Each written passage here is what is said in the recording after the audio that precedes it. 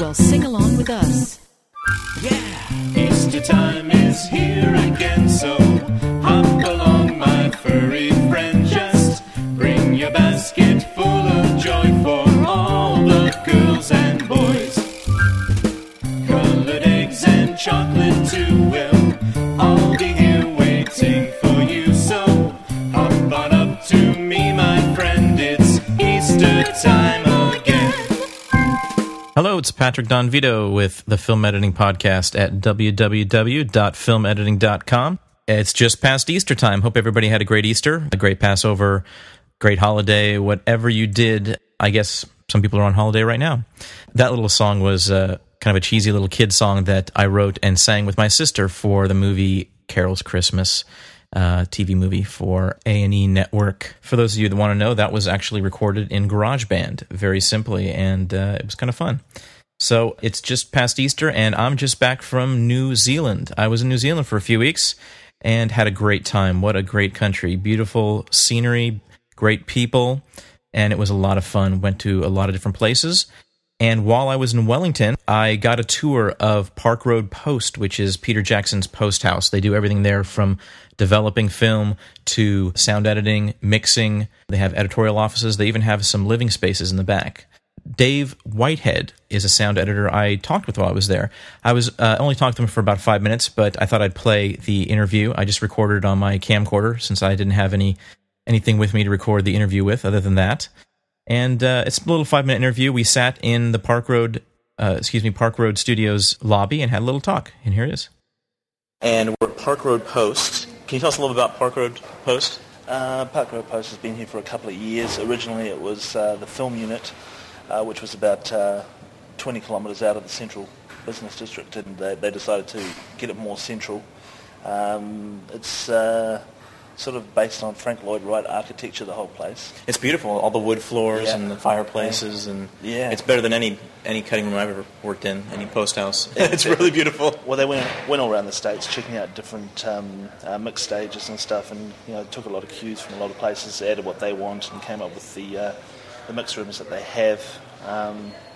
It's a real community here. It's kind of editorial rooms, the mix theatre, it's got the lab, processing, telecine, everything's all in the one place. All in one house. Yeah. It's great.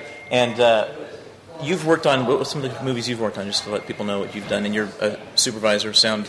As an editor, sound editor on the Lord of the Rings movies, sound designer on King Kong, Boogeyman, supervising sound editor, Pirates of the Caribbean, Ring 2, a few bits and bobs. What's your favorite film you've worked on? I would have to say The Two Towers. Yeah? Yeah, it was just fun. Yeah. For some reason, that one sticks out. It's amazing the work. I mean, when I saw King Kong, just the scope of the sound of that was just amazing. Yeah, we certainly went to a lot of effort together. Lots of interesting sounds. They sent me to Borneo and wow, really? Recorded the jungles over there. And there's lots of layers in there. Yeah, it's really rich and full. It was pretty off the charts, really. That's great. But it's there's a lot of US editors come over to work on those jobs, and New Zealand editors. It's a real kind of family that's kind of developing down here, which is great. It's a really nice feel. Yeah. Definitely open to people coming down and checking it out. I think it's a sort of just relatively undiscovered by a lot of people overseas so far. Yeah. It's really becoming just highly known now. Really, I mean, I think it's really. I mean, how long has it been for 2 years? You said? Around about 2 years. I think it was set up for actually the end of Two Towers. So maybe it's more than that. It's probably maybe 3. And I've just lost my mind and can't remember. But anyway, it's I think the potential is huge. We have a little bit of downtime on the odd occasion at the moment, just because it's still fledgling. It's just starting to get the flow in of work. There's a lot of interest from Asian countries and that sort of thing. But we're starting to get our regulars, which is good. It's kind of like the Skywalker of New Zealand, I would say. You were saying before that you think it's about 50-50 as far as New Zealand versus other films, other countries? Yeah, US? except for when a bigger film comes through, like say Kong, then it starts to take up all the rooms, and you can't get any other films in, so it kind of eats into that. Yeah. But saying that, there's plenty of New Zealand films coming through here. There are some lower budget US movies coming through, the likes of Boogeyman, and a few other things that are coming through as well. But it's only growing and getting better. That's great. How many stages do you have again? How many? 3, 2 large ones and 1 smaller one. Yeah, they were great. I have to take a picture of those speakers, Yeah, though. yeah, Those yeah. speakers are They're pretty wild. Cool. Yeah. There were some speakers in one of the stages that were, how much were the speakers each? B&W, they're between 20 and 30 grand a 20 piece. and 30 grand a piece. Yeah. Wow, that's amazing. Yeah, a bit silly. Yeah, they're really cool looking speakers. I'd Yeah. love to see them. I'd love to hear them working. Yeah. But cool. Excellent. Thanks so much. No problem.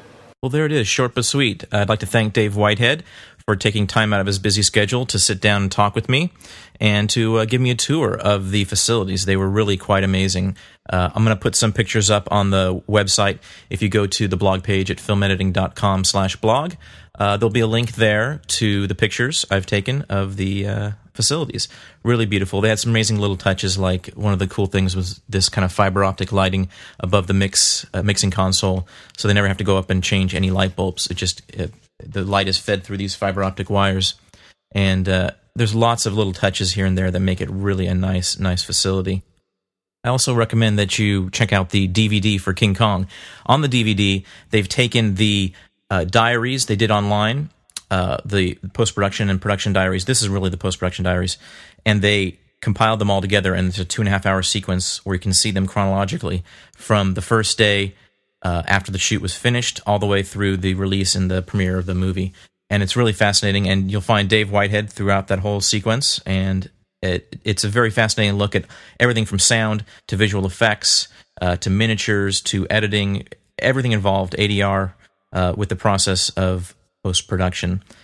Also, on that same sequence, you'll see a guy named Andy Wickens, and he's the laboratory liaison. And I met with him as well. And we walked through the laboratory, and I got a tour of their lab. And it's really a great, small, boutique lab. It doesn't do a lot of film. The most, he said, that they print in a day at the height of a movie like Lord of the Rings is 50,000 feet a day. And that's from all their productions for the day. So that's not really a lot as far as labs go, but it really was the cleanest lab I've seen. And it was really a beautiful place. We also got a little tour for the Lord of the Rings fans that love it so much they want any information about it. I do have a picture online of the Model C contact printer that is in the lab, and this is an old style printer that they make all the dailies with. And the way it works is you basically load up the negative on one side, and you load up the positive on the other side, and it prints right through to the positive to create your daily print for the show. And this one that I took a picture of is actually the one that printed all 7.5 million feet of The Lord of the Rings and 2.5 million feet of King Kong. So little trivia and something for you guys to look for. Again, that's at the blog page. You can see a link to that.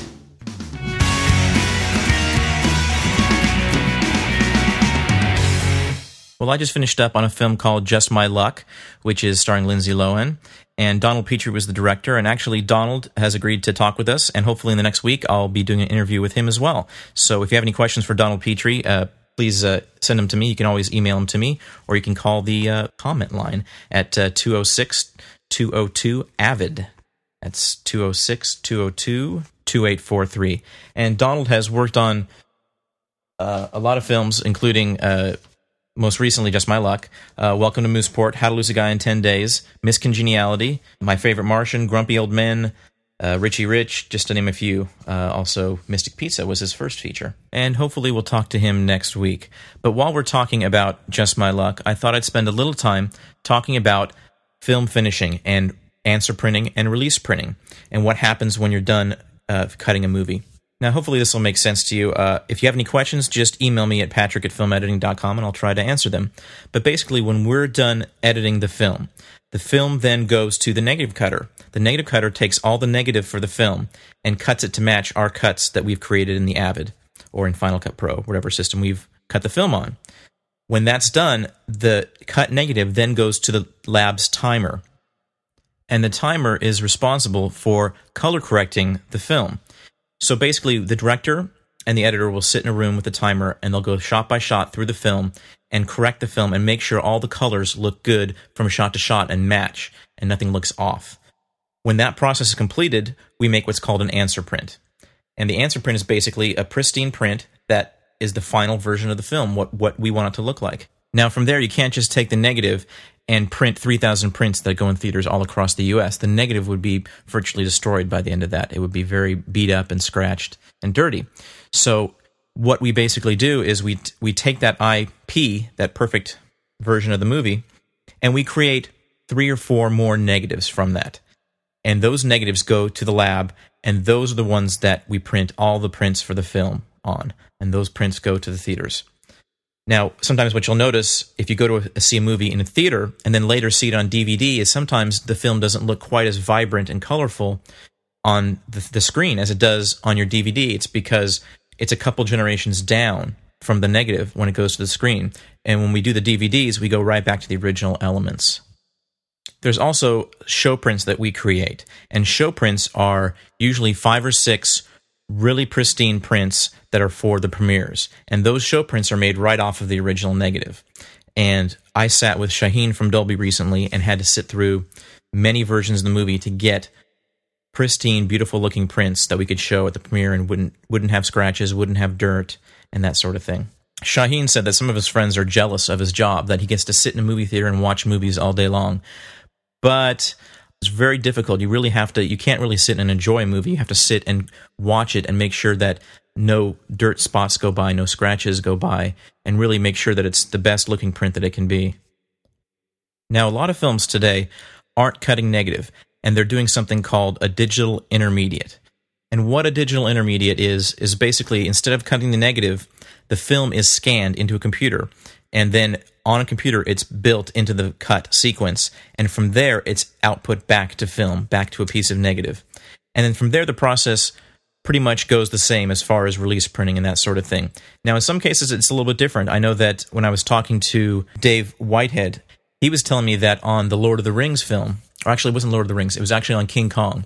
On King Kong, Peter Jackson wanted all of New Zealand to have a beautiful, pristine print in theaters. And so what he did is they output multiple negatives, and they made all of their prints locally in New Zealand off of those pristine negatives right from the computer. So there was no generation loss, and all the theater goers in New Zealand saw that vibrant, beautiful print. That's about all I have for you for now. If you get a chance to go to New Zealand and you're in Wellington, I highly suggest you go to Park Road Post. It's really a beautiful place, and hopefully I'll get a chance to work there one day soon. I'd love to work with those guys. They're really, really great people there. And thanks to everybody for putting your pin in the map at Frapper.com. You can go to the link if you haven't done it yet and put your pin in so we can know what country you're listening from or what state you're listening from. It's really fun to kind of see where everyone's at.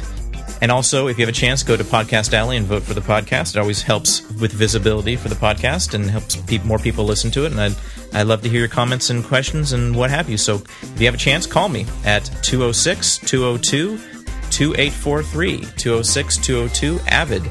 And again, next week, we'll be hopefully having on Donald Petrie, director. And if you have any questions for him, please email me or call me with those. And I look forward to talking to you next week. Take care.